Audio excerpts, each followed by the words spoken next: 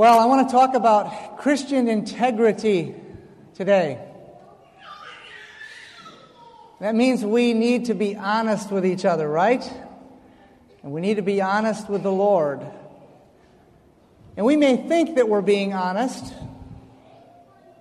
but are we willing for God to reveal what's really in our hearts? I want to talk about 3 areas of honesty today, of integrity, of truthfulness, of transparency, that I believe describe the real Christian life.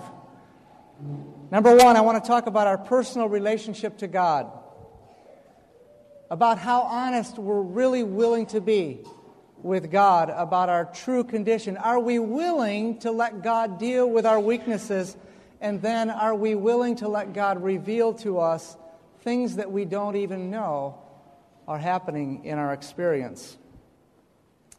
Number 2, I want to talk about integrity, real Christian integrity in the home life, in the marriage relationship, and within the parenting relationship between parents and children. And lastly, I'd like to talk about integrity in every other relationship outside of the home. Every transaction of life, if we're being honest, that our integrity is a Christian integrity in our church setting, in our school setting, with relatives, at work, with friends. Real Christian integrity. Well, let's talk about that first area of our personal relationship with God. Psalm 25:21 says, "Let integrity and uprightness preserve me, for I wait on thee." Who are we waiting on? We're waiting on God, because God is the one who provides integrity. God is the one who provides uprightness. It says, "Let integrity and uprightness preserve me, for I wait on thee." We're going to talk today about letting God preserve us in our integrity versus us trying to be preserving ourselves. Self-preservation. Do you ever feel like self-preservation? Happens every day. And if we are not actively seeking God to preserve us in integrity and honesty, we will be trying to preserve ourselves. So today, as I share with you, I want you to think about whether or not you're really being honest with God. I remember the very day, the very place where I was when I opened my heart up to God to trust Him enough to believe that He really was God, and to allow Him to begin to deal with the known weaknesses that I had been pushing away from. If any of you are sitting here today and you are consciously aware of areas of your life that you have refused to let God have, then you are not experiencing true Christian integrity. If there are areas in your life that you know are weaknesses and you do not want God to deal with those areas of your life, you're on a dangerous situation. You're on dangerous ground. Because God, while God loves us, He will by no means clear the guilty. So I hope today, as we talk together about integrity in our personal walk with God, that we will be willing to really let Him have access.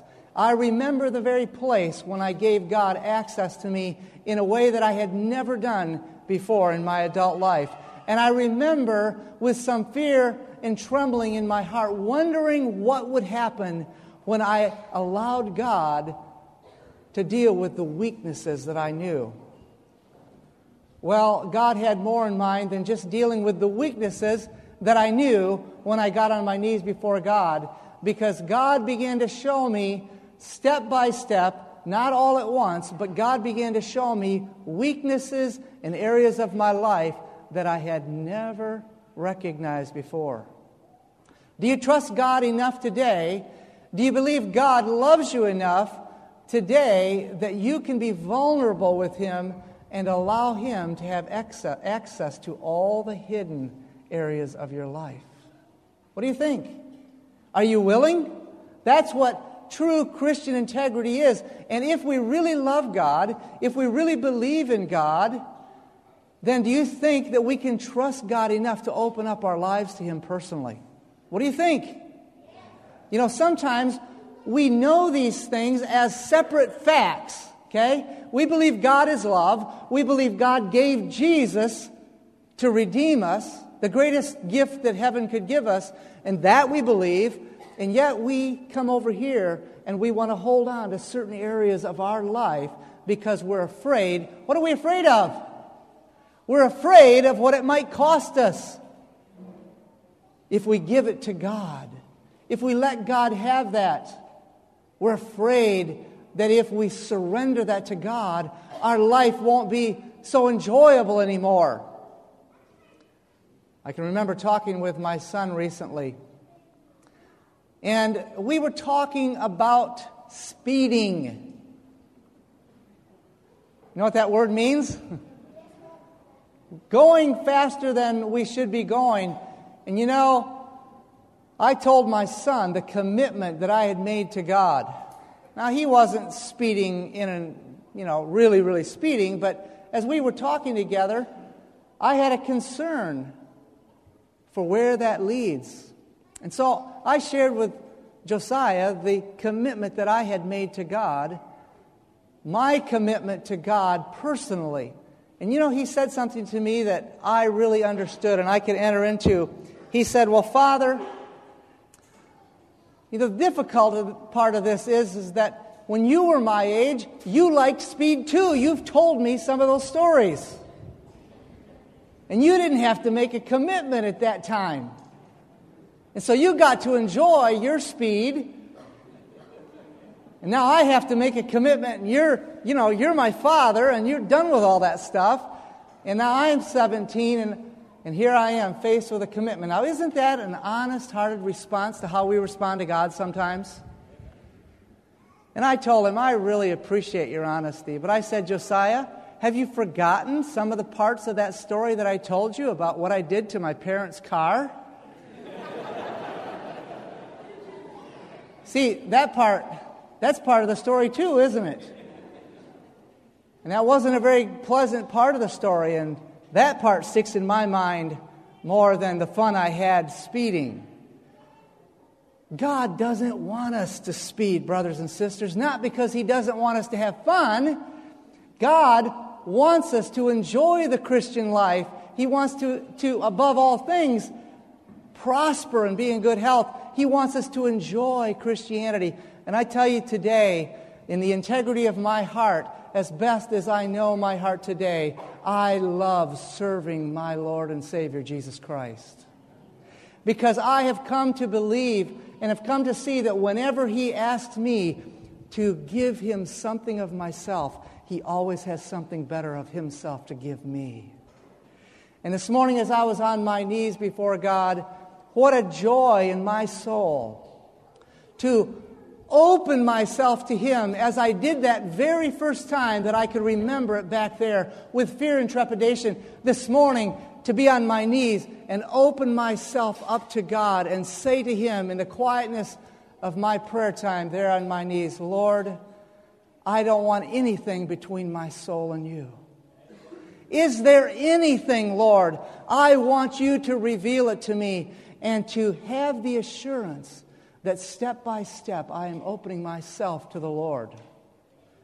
And not fearing what He's going to tell me, because I know today that what God is going to tell me is going to make me a better man, going to make me a happier man, and going to make me joy in the salvation of my God. To delight to do His will. You see, our Heavenly Father wants us to love Him with all of our hearts.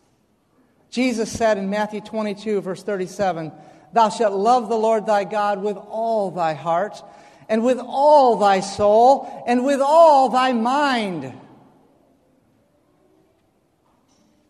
You know, we can't do that. One of the greatest revelations in my Christian experience was to recognize I cannot do that. I'm incapable of having that kind of love. Where does that love come from?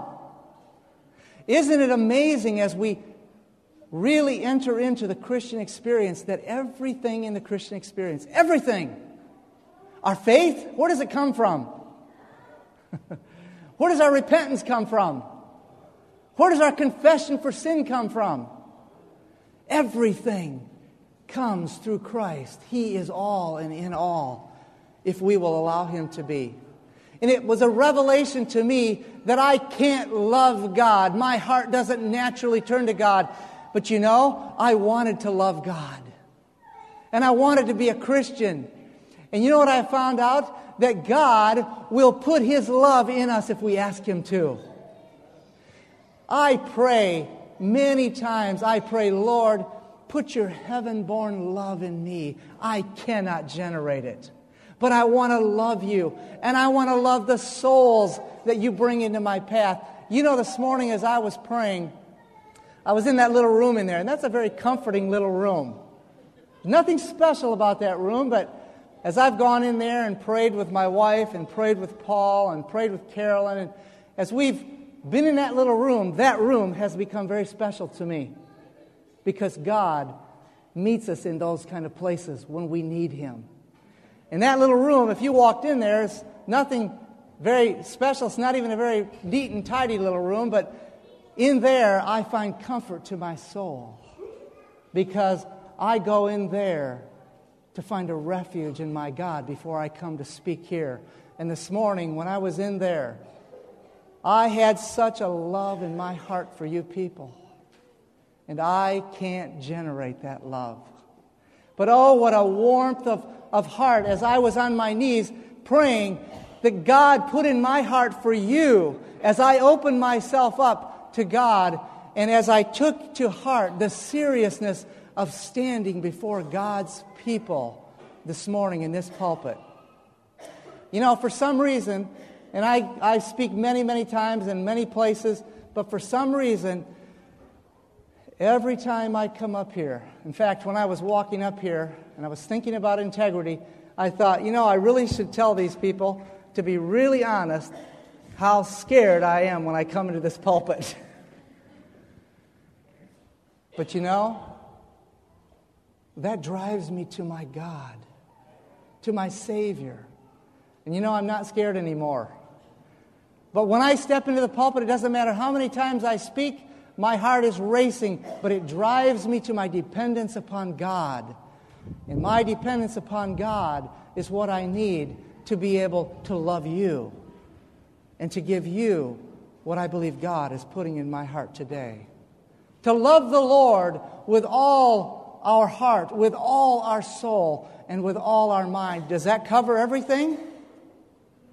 It's covering it pretty well, isn't it? God doesn't want any other gods before Him. He wants us completely. Is He asking too much? No, He's not asking too much. And I want to tell you this morning that if you don't feel like loving God, if you don't know how to love God, or if the picture of God that you have because of some horrible experience you've gone through, and I meet many people who say, I didn't have a father that showed me a God that I could trust. If this morning you don't find it in your heart to want to love God with all your heart and trust Him with all your heart, then tell Him that honestly, in the integrity of your heart, because He knows it. Tell Him, oh, Father, I know You've given Jesus to die for me. Father, I know You love me and You want to redeem me. You want to restore me. But Father, I don't know how to trust You. I want to trust You. Will You give me Your heaven-born love? I tell you today, brothers and sisters, young people, teenagers who are fearful to give yourselves to God because you think you won't have fun, I tell you today, there is no experience like the Christian experience when it's connecting us with Jesus Christ. I've lived religion for many years. preaching the same Bible text or knowing and memorizing the same things. I remember giving a sermon when I was 12 years old on the second coming of Jesus.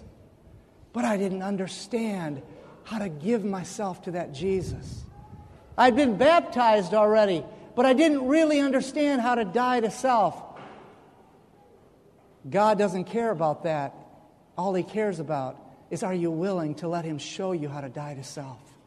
Are you willing to let Him put His love in your heart? Because if you are, He will do it, and He can do it today, and that's what I love. One of the things I love about God is that today, no matter where you're from, no matter how bad your baggage is, no matter how much you hurt, no matter how many times you've tried before, today, you can experience the love of God to melt your hard heart and to open you up to His love and surrender yourselves to Him. It can happen here today. It thrills my soul every time I go to a camp meeting or go to a church and do a seminar. It thrills my soul to have people write to me or call to me or speak to me at that seminar and say, I have given myself to God. Or to write me 2 weeks later and say, it's working. It's never worked before, but I've opened my heart to God and my life is changing. I'm being transformed by the power of a living Savior. That thrills my soul. And He wants to do it for us today if we'll open our hearts and be honest with Him. You know, I told you about my prayer time this morning, but I didn't tell you that last night as I was reflecting on integrity, and as I was reflecting on what it means to love the Lord my God with all my heart, with all my soul, as I was reflecting on that, the Lord flashed a thought into my mind and reminded me of something, and it went like an arrow to my heart. I was actually praying with my wife out loud when the Lord brought this through. We were together praying out loud. And it was actually in the middle of the night last night. It was around midnight. Now, usually at midnight, I am very much asleep. I honestly couldn't tell you that I know much of the experience of Jesus spending all night in prayer. But last night, my wife and I had a beautiful experience with God. And as I was praying, the Lord flashed this thought into my mind. It was something that had come between my soul and loving God with all my heart. I hadn't even thought of it. And it flashed into my mind. It might as well have been a vivid picture in front of me. And as I was praying, I just began to spontaneously confess that to the Lord. And it broke my wife's heart. And she said to me, honey, and I only share this to you because I want us to be honest and have honest hearts before God. She said, honey, I have never met anyone in my life that's as honest with God as you are. Brothers and sisters, that is only because I want to go all the way with my Lord and Savior. And I believe you do. And that's why you're here, right? So, don't be afraid to open yourself up in honest, gut-level, vulnerable integrity before God and let Him have access. Don't be afraid. I'm not afraid to weep in front of my children. I'm not afraid to confess my sin to my children. I'm not afraid when I've wronged my children to tell them in specific terms. Oh, I've met so many people, and I used to be one who would apologize. Apologize. Apologize. Do you know what an apology is? Read it in Steps to Christ. An apology is something we say while we make an excuse for what we did. If you hadn't stepped on my toe, I wouldn't have done it. That's an apology.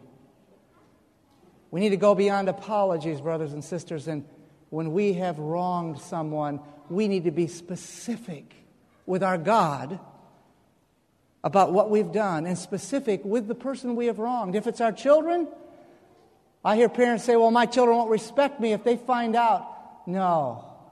You don't have to pour out Only the things that affect your children. You don't have to confess your sins of what you've done to your wife or secretly to God, with God, but you confess to your children where you have wronged your children, and they will respect you.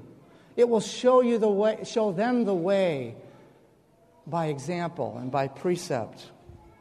Does God have your heart today? Does God have your heart today? If He doesn't have your heart today, you are not at rest right now. And Jesus wants to give you rest in your soul today, in the integrity of your heart before Him. Well, I want to talk about integrity in the home life.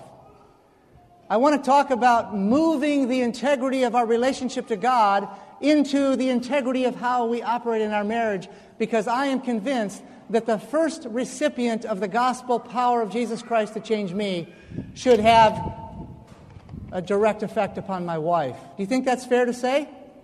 She should be the first recipient of any changes that God brings to me as a man, as a Christian, and then to my children. Are we really having honest communication in our homes, in our marriage relationships? Is the marriage relationship transparent in our homes? Husbands, are we really being honest with our wives in our home? Wives, are you really giving yourself in honest transparency to the marriage relationship with your husband? I remember when we moved from the city suburban lifestyle outside of Chicago, we moved out to the country. While we were building our home, we lived in a little trailer. It's one of the greatest blessings of our life to live in that little trailer. We came from a very large and affluent home in the city setting of Chicago suburbs to live in a little trailer that was 35 feet long and 8 feet wide. What a blessing God gave to us there. Do you know how it was a blessing? I couldn't run from my wife. Not that I thought I was ever running from her before, but I was gone 8 or 9 hours a day in my previous lifestyle, and God allowed us to have some time to be together and put us in this little trailer, and we were together closer than we'd ever been and spent more time than we'd ever spent, and I found out who I wasn't. I found out who I wasn't. I came to the mountains of Montana from a personal ministries director position of 1,300-member church, being a leading elder in the church, all heady things for a young man in your late 20s. I thought it was pretty good until I got to the trailer. Well, the Lord was showing me before I ever got there, believe me. But when I got to that little trailer and got there with my wife and my children, 3 little children in that little trailer, I want to tell you, God showed me who I was not. And I wouldn't trade that experience in that little trailer for anything else. But in that little trailer, my wife and I found out how little we knew about each other's spiritual condition. In the morning, I'd sit there at that little table, and I would be there supposedly reading my Bible, you know. Well, I was, but my mind was 100 different places, and I was struggling in the Christian experience. And there I was in this trailer, and what was I doing here, and how was I going? And my wife was sitting up there on the bed, up in the little fifth wheel part of the trailer. She's sitting there, and she's just absorbed in the Word of God. And I'm thinking, oh, boy, she's really got it together. I mean, she really spends time with the Lord. She's up every day. Little did I know, my wife was sitting up there looking down on me at the table thinking, oh, my husband, boy, he remembers the Bible verses, and he can turn to them, and they're just there. He just got an experience, and I don't have an experience. And God in His mercy, one morning, let me catch my wife weeping quietly. And the whole story came out. And from that day, we began to be honest. And that's a whole other story. But from that day, we have never lost track of our spiritual condition together in our marriage relationship. Is your marriage transparent before God in integrity, Christian integrity? Husbands, wives, Are there secret parts of your life that only God knows, but God knows that there's secret parts of your life? Parts that you don't want your spouse to know. Are there secret things? Are you doing things, men, on that computer that have nothing to do with your employment? Are you going to websites that you found accidentally maybe and the devil lured you into them? Are there secret places in your marriage life you wouldn't want your wife to know? Wives, are you secretly getting magazines, reading novels? Are you getting things while your husband's gone? Do you have food addictions? Are you hiding things that your children are doing while your husband's gone, not wanting him to know because you fear that he won't think you're a good mother? Are you hiding things from each other? Are you spending money that you shouldn't be spending without wanting your husband to find the receipt? Or husbands, the other way around. You know, buying some things out there because you really don't like the food your wife's fixing you. You don't like that, and so you're sneaking around and buying things. You don't want her to see the receipts, and you don't want her to know, but the hidden things, I don't care how small it is, friends, if it's hidden, if it's secret, it's not Christian integrity. And God wants to make us transparent. And if we will allow ourselves to become transparent before God, He will give us the grace to become transparent in our marriage relationships. What about you children and youth today? Children and youth today, are you being honest to your parents? Are you really telling them the truth? When you go downstairs and they think you're cleaning your room or upstairs or wherever your room is, and they think you've gone to do your duty to take care of your chores, to clean your room, to do the things they've asked you to do, are you getting sidetracked? Are you really doing something else? And then when you hear them coming, maybe you hear mother coming, and so you run back in your room and you quickly try to make it look like you've been spending a whole time cleaning your room. Is that integrity, children? Is that honesty? No, it's not honesty. Some of you youth, and maybe some of you little children, I know that we live in an information age today, and this information, and some of it is information that should never enter your minds, but young people, are you using your parents' computer? Or maybe you have your own computer. Are you looking at things on that computer? Are you playing games on that computer that you know God does not want you to do? And you know that if your parents come down the hall, you're going to switch into something else. Oh, friends, young friends, I pray that God will convict your heart and you'll have integrity before your parents. Your parents love you. They may not always express it to you in the best way. Have mercy on us parents, children. I'm thankful that my young people have had mercy on me. I said to my children when they became teenagers, please have mercy on me. I've never raised teenagers before. This is the first time. You know what they said to me? Well, we've never been teenagers, and it's a give and take, and we'll encourage each other, and we'll have mercy on each other. That's working together. Young people, be honest with your God and with your parents. What are you listening to with that little Walkman as you're walking around? You know, those little things that become so compact that you can walk around and have these little things in your ears and you can hardly see them. But what are you listening to? Does mother think you're listening to My Bible Friends and you're listening to some music that you shouldn't be listening to? Be honest. Don't live a lie. I've met many conservative, and I'll use that term conservative, young people, teenagers, who are striving desperately to live the way they believe that their parents want them to live or making them live, but in their heart of hearts, they're living a lie and they don't want that religion.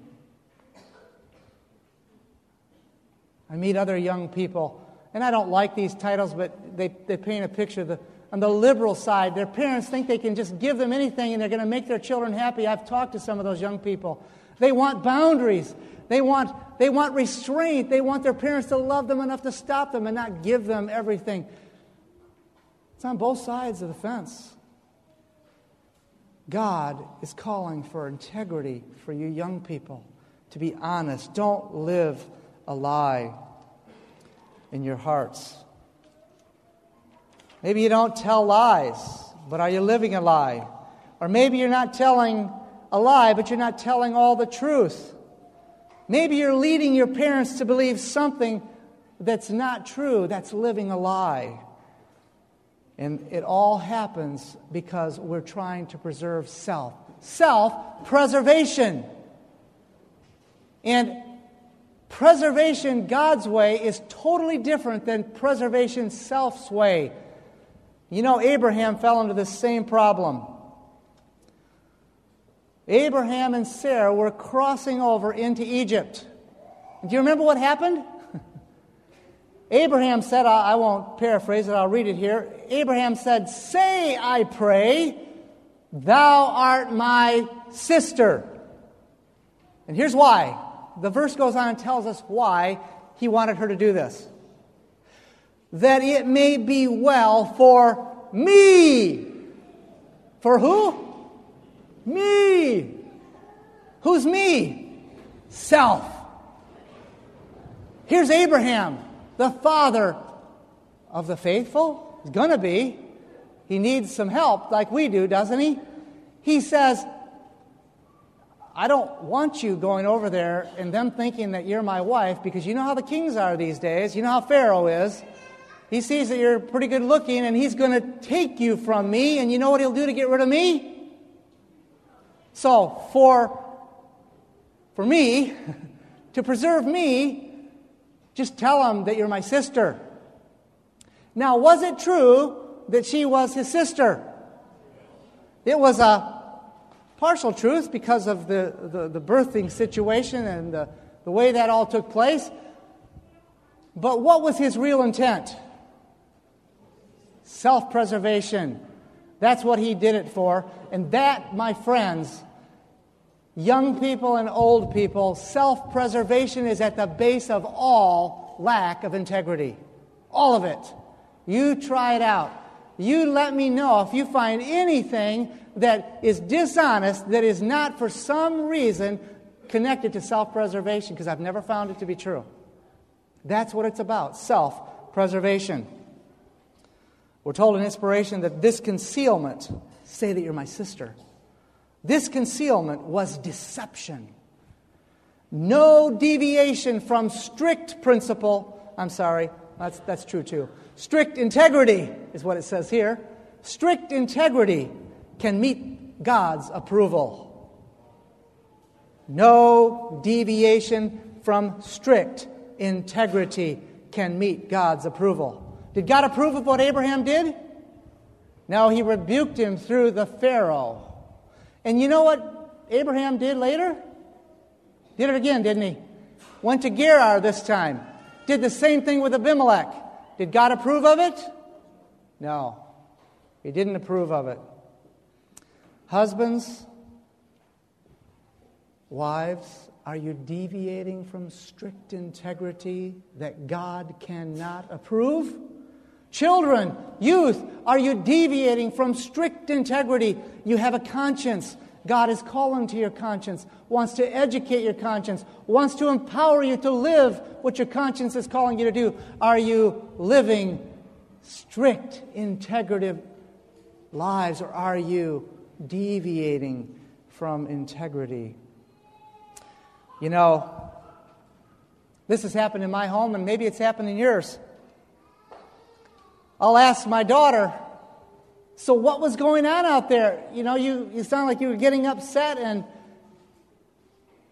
she says, well, Josiah said, wait a minute. What were you doing? The first thing we want to do is put the blame somewhere else. Is that strict integrity? No. It's self-preservation. What I want to know is what you did out there Not what he did. I'll take care of what he did later. Strict integrity is not leading me to believe that it was all his fault. Right? Strict integrity means that I'm going to represent it right even if I don't come out very good. Because even if we come out wrong, we'll be happier with strict integrity than living a lie.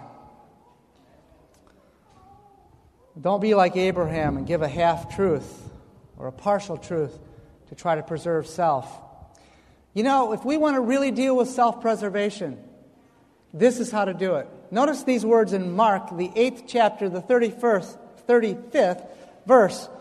This is how we deal with self-preservation and move to being preserved by uprightness and integrity. Jesus said, whosoever will save his life, that's self-preservation, shall what? Lose it. But whosoever shall lose his life, for whose sake? For my sake, Jesus said. Whosoever shall lose his life for my sake and the gospel's, the same shall what? Save it. The best preservation is God's way. The best way to grow a seed in the garden is to take that seed, put it in the ground, give it some water, give it some sunshine, and that seed will do what first? Die. Isn't that a horrible thought? The seed will die, and without death, that seed can never multiply.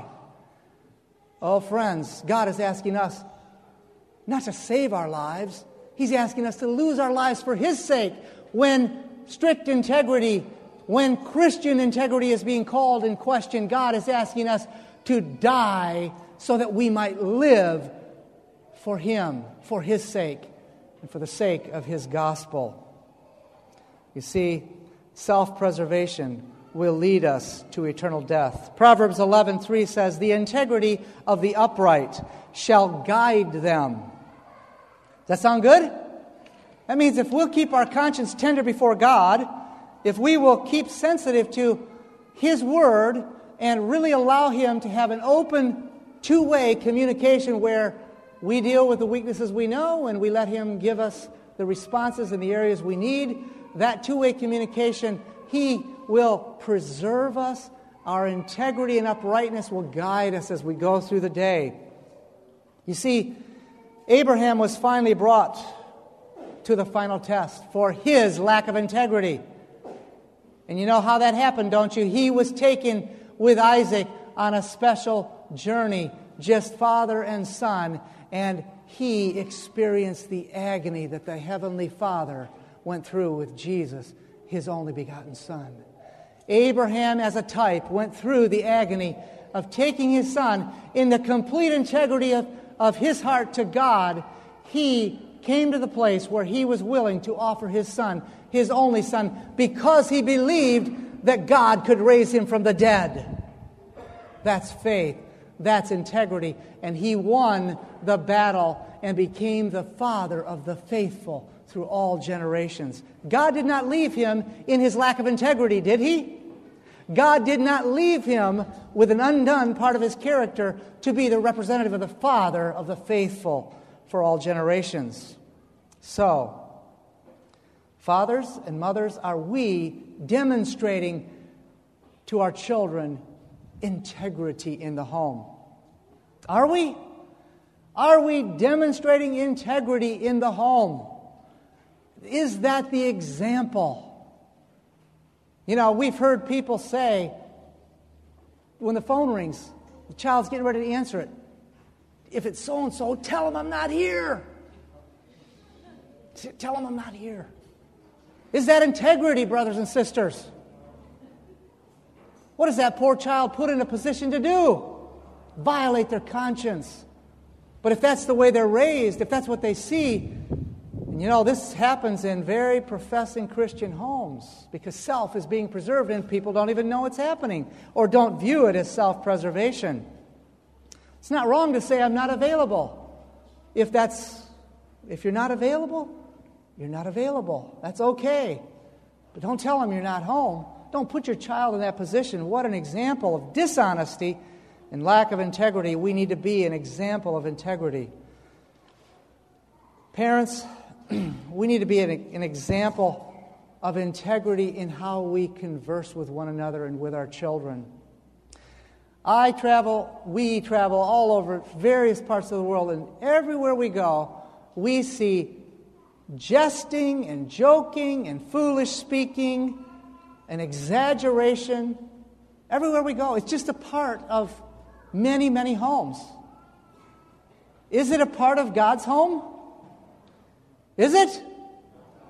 Are we trying to learn to live so that we'll be ready to live in heaven? Okay? I have a sensitivity to this, and I make no apologies for it, okay? I have a sensitivity to this area because I used to be very much a jester, a joker, a storyteller, an exaggerator. If I could make the story sound better, I'd exaggerate. If I could get somebody into a good laugh, I used to be known as the life of the party. When I used to work in the x-ray department at Hinsdale Hospital, life of the party before I was married. Oh, there's no life in that party, friends. There is no life there. I did not feel good when I went home at night sometimes. I did not feel good about the jesting and joking, the empty getting a laugh. You know, it's insecurity. It's masking over other things. Oh, I was just kidding. How often have you heard that? Oh, I was just kidding. We might as well just say, I was just lying. That's what we're doing. If you're not saying something that's true, you're lying. Jesus spoke with no guile in his mouth, and those who follow the Lamb, whithersoever he goeth, will have no guile in our mouths. Guile, fish bait, leading that poor fish to think that when they get a hold of that thing, they're getting a nice meal. What are they getting? Fish hook. What are we telling our children when we say, I was just kidding? Well, they decide when they're going to just kid. I've heard children tell their parents outright lies because they've heard their father say, I was just joking. Only they don't tell the part about joking. Okay? Maybe they'll tell you that later after the heat's off. Do you understand? I wasn't really telling the truth last week, but you do the same thing, Dad. I've heard children say to their parents, Dad, are you being honest? I've heard them say, Daddy, are you telling the truth right now? We should not put our children in that position, brothers and sisters, where they have to wonder whether we're being funny, whether we're being serious, whether we're telling the truth, whether we're joking. This is not Christian integrity. And it will be no part of the kingdom of heaven. So I say, let's deal with it here. I have dealt with it by the grace of God in my own home and have set a right example in my home. Do you think that we don't have any fun in our home? You think we sit with our hands crossed? Well, there's some people that have been in our home here in this congregation. We have a home that is full of joy and contentment. We have a home where we laugh, a proper laughter. But we don't have a home where we try to make up funny stories to get people to laugh. Because that is not the example that our Savior has set for us. I remember recently we were doing meetings and we had the opportunity to speak with a pastor that we had worked with 10 years ago in a series of meetings. Okay, so 10 years ago our family had worked with this pastor and our children were, 10 years ago, figure it out, they were littler then, okay? And so we were together and this pastor came to Elaine and I and he said, I just want to share something with you that I think will be a great encouragement to your hearts as parents. He said, when we were together with your family 10 years ago on this speaking at these meetings, he said, I learned something about your children that has never left me. It made a very deep impression upon me. Your children were joyous, happy, fun to be with, but they would never enter into any jesting, joking, or laugh at any of my foolish talking. Not once, he said. And it was a reproof to my heart. And he said, I've never forgotten it. And I just want to tell you how much that meant to me. You know, that man does not do that today. He does not do that today. And I don't want to say it was because of that. It happened 10 years ago. But it was a deep impression that little children, because, you know, men are worse about this than women. I'm going to say that. It's my experience, men are worse. Men think that they've got to tell funny stories to children. They got to go, boom, you know. They got to make them laugh. They got to do funny things, make faces. And then they're going to reach the hearts of children. That is not true. Okay? We don't have to do foolish things to reach the hearts of children. It's not necessary. We can have our conversation in heaven and enjoy good fellowship together and enjoy wholesome laughter. We don't have to be involved in the foolishness, the jesting and joking. You know what I found?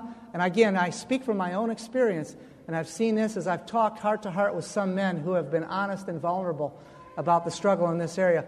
Many times, social funniness, foolishness, jesting, joking, storytelling is nothing more or less than social filling space that's awkward and not knowing how to talk about something better.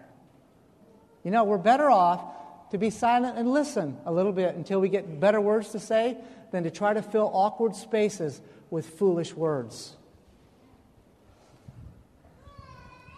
Revelation 14, verse 5 says, "In their mouth was found no guile, for they are without fault before the throne of God." This is speaking of a people, and I want to be among those people, don't you? This isn't speaking of Jesus here. This is speaking of Jesus' people.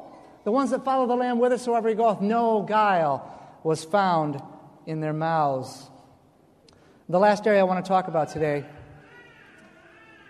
is Christian integrity in the relationships and interactions that we have outside of the home. In our business transactions, in our church setting, in our friendships, in our visits with relatives, these interactions. I remember one day I took my pickup truck to get the windshield replaced that was cracked out. And I don't know when the crack started, but, you know, it was our old wood pickup, and it was no big deal, but time went on, it got worse and worse and worse, and the crack got worse, and finally the windshield needed to be replaced. So I took it in and went to the man that owned this windshield repair business, and he told me, well, we'll be done in a few hours and come back and pick it up. So I came back, and when I walked in, and he said, "Have a seat," and he said, "I'm sorry to tell you this, but your windshield wasn't covered by your insurance company." I said, "Really?" He said, "Yeah, you don't have any windshield coverage." I said, "I don't. I thought I had coverage. I thought I had comprehensive glass coverage." He said, "No, you don't have the coverage."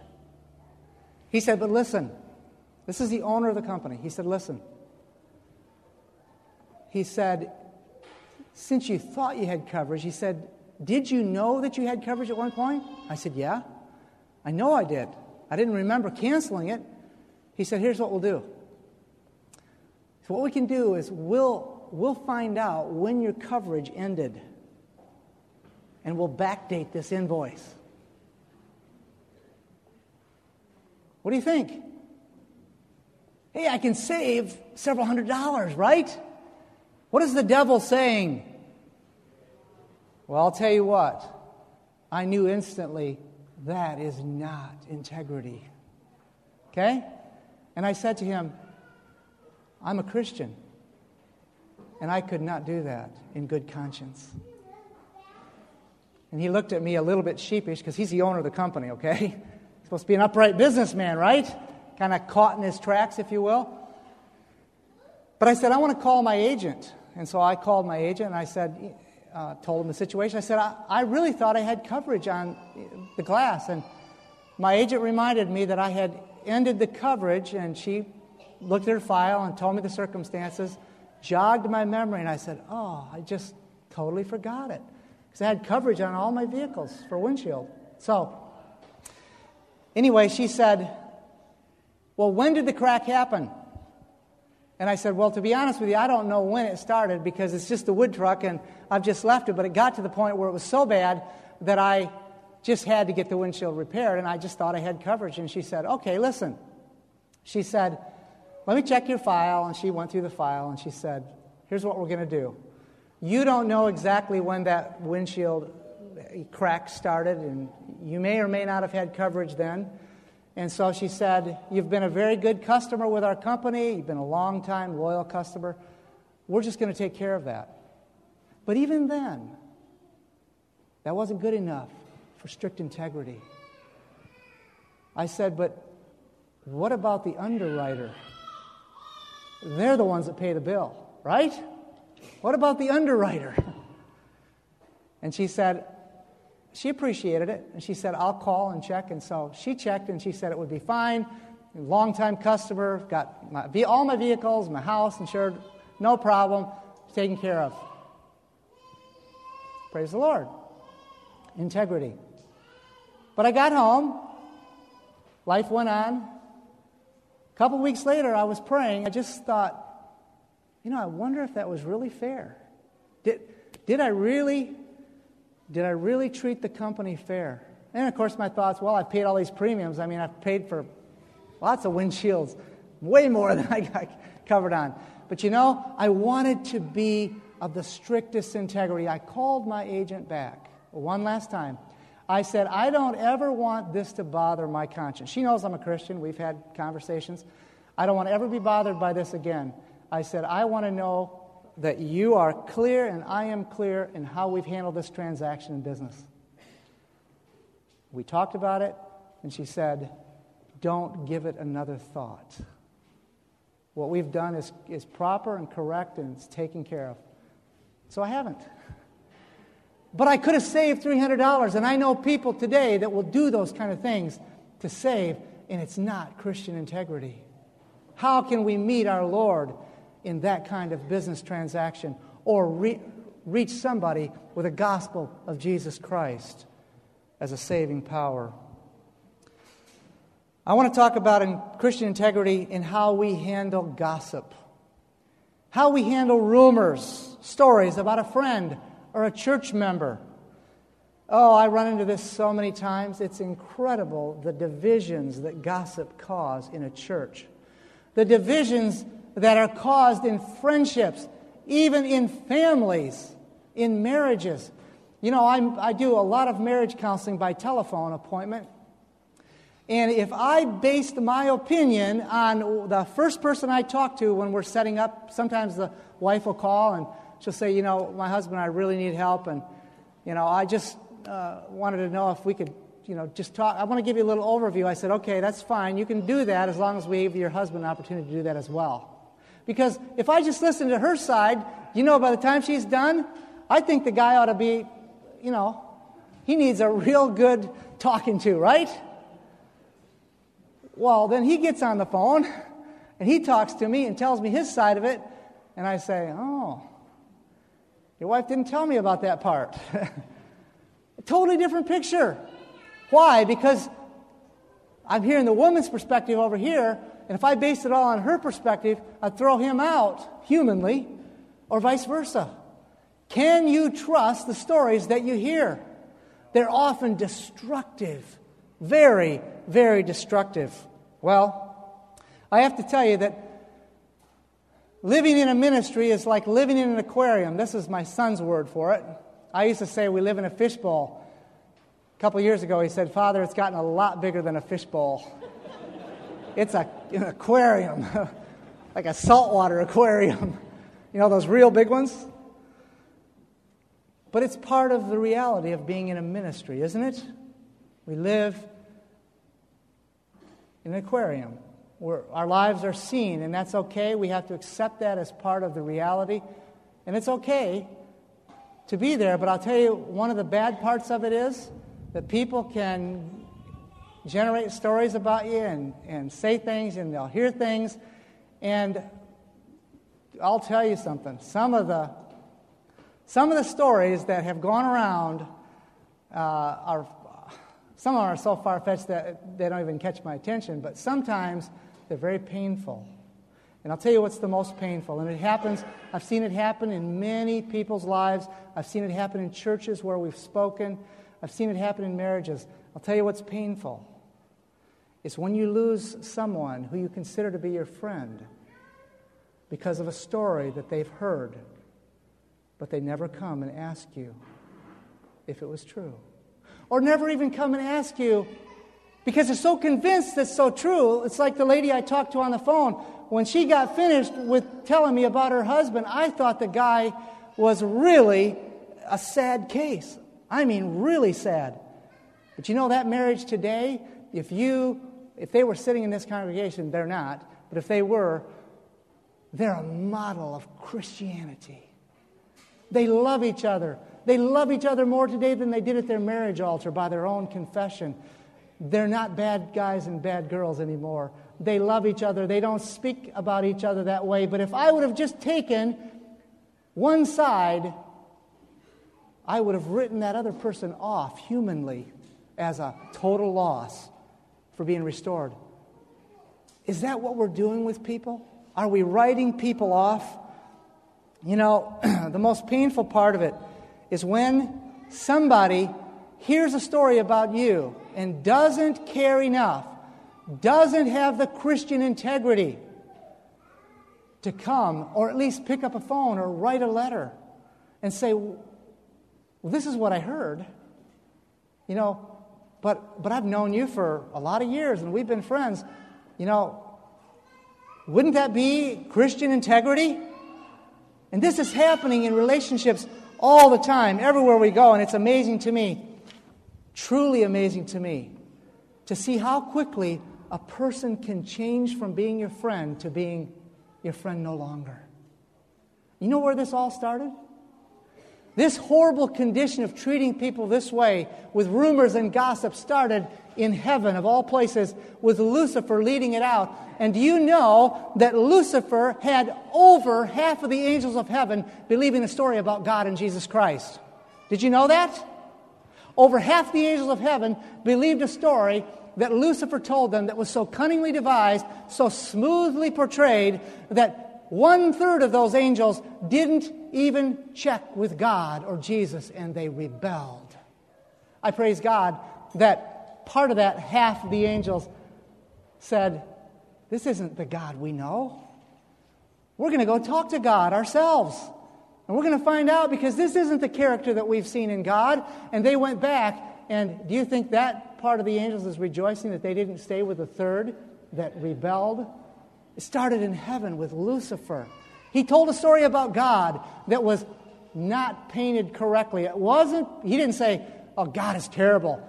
Lucifer was smooth. And gossip is often smooth and paints a one-sided picture. Lucifer didn't say bad things about God. He gave innuendos about God and how he dealt with Jesus and how he excluded Lucifer, and Lucifer wasn't treated fairly. And all these things started happening. And you know, he did it again on this earth as Satan. You know, this time who he did it to? He did it to Jesus again. And you know how he did it this time? After Jesus had gained a horrendous, huge popularity. Huge popularity. People were throwing their coats down, singing Hosanna to the King of Kings, feeding 5,000. Not counting women and children, miraculously healing the sick, raising the dead. Jesus had thousands of people following his gospel ministry, and the devil didn't like it. So what did he do? He stirred up the leaders of the people. He stirred the leaders of the people up, just like he stirred up the angels in heaven. He stirred them all up. And he got them to turn against Jesus, so that when Jesus was there hanging on the cross in his darkest moment of earth's history, in agony, Jesus had no one but a thief on a cross believing in him. How could the tide of opinion turn so quickly? How? Even Jesus' own mother wept. She said, I thought that he would save us. His own disciples were in darkness, didn't remember that he said he'd rise again. But there was a thief who said, Lord, remember me when thou comest in thy kingdom. What a statement of faith in the darkest hour of Jesus' life. Trusting a man hanging on a cross to be your Savior. That was Jesus' crowd that day, because all the popular opinion turned against Jesus because Lucifer told a one-sided story to the leaders, and the people followed, and they crucified their Lord. Oh, brothers and sisters, it breaks my heart as I see people turning away from friends, turning away and not having the Christian integrity to go and talk about it. And you know what the fruit is? The fruit is this. If everything that the story told about me that caused me to lose some of my friends was true, if it was all true, if those people who I thought were my Christian friends were really Christian,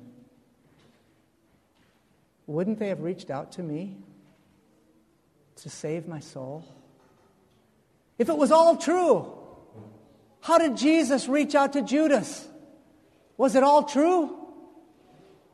He was ready to betray his Lord for 30 pieces of silver. Jesus was down on his knees, pleading with the heart of Judas. I tell you, there's fruit, brothers and sisters. By their fruit ye shall know them. You see, if I hear something about you, and I hope you will listen to this, and I hope it will be a life-changing thought in your minds about how you handle gossip. If I hear a story about you, and that story begins to change my mind about you, I will come to you personally, by telephone, through a letter. However, I will come to you if it's going to change my mind. If I say, I don't believe that, that's just gossip. I know that character well enough. That is not true. I will not even let that faze me. I don't need to come to you then, do I? But if it's going to change the way I view you, if your friendship with me is going to change, if I'm going to start looking at you differently, if I'm going to start withdrawing my family from you, if I'm going to start saying, I don't want to be around you, then I owe it to you as a Christian with Christian integrity to come to you and give you the opportunity to speak in your behalf. And if I find out that what I've heard is true, then I need to pour myself out before God to restore you. I need to work by God's grace to help reconcile you. If I find out it's not true, praise the Lord. It's nice to find out that rumors aren't true, isn't it? You know, many times people believe a story because of how it's told. Hollywood tells some pretty good stories, don't they? Makes them pretty believable. But are they true? No, they're not true. Oh, friends, I pray that each one of us will practice two simple verses as I close today. Matthew 18:15. If someone has aught against you, go to them in the Spirit of Jesus Christ. And Matthew 5:23 and 24. If you have aught against me, and I remember that, and there's something that I remember that I need to make right with you, what do I need to do? Go to you, okay? It covers both bases, okay? If I've hurt you, come to me. Come to me. Be willing to come. Matthew 18:15. And if you recognize you've hurt somebody else, be willing to go. You see, true Christian integrity will bear fruit to the glory of God. Real Christian integrity would stop the gossip. Real Christian integrity would stop the rumors, would stop the exaggerated stories. It would stop the focus on me and my self-preservation, and it would begin to make a restoring of the breach.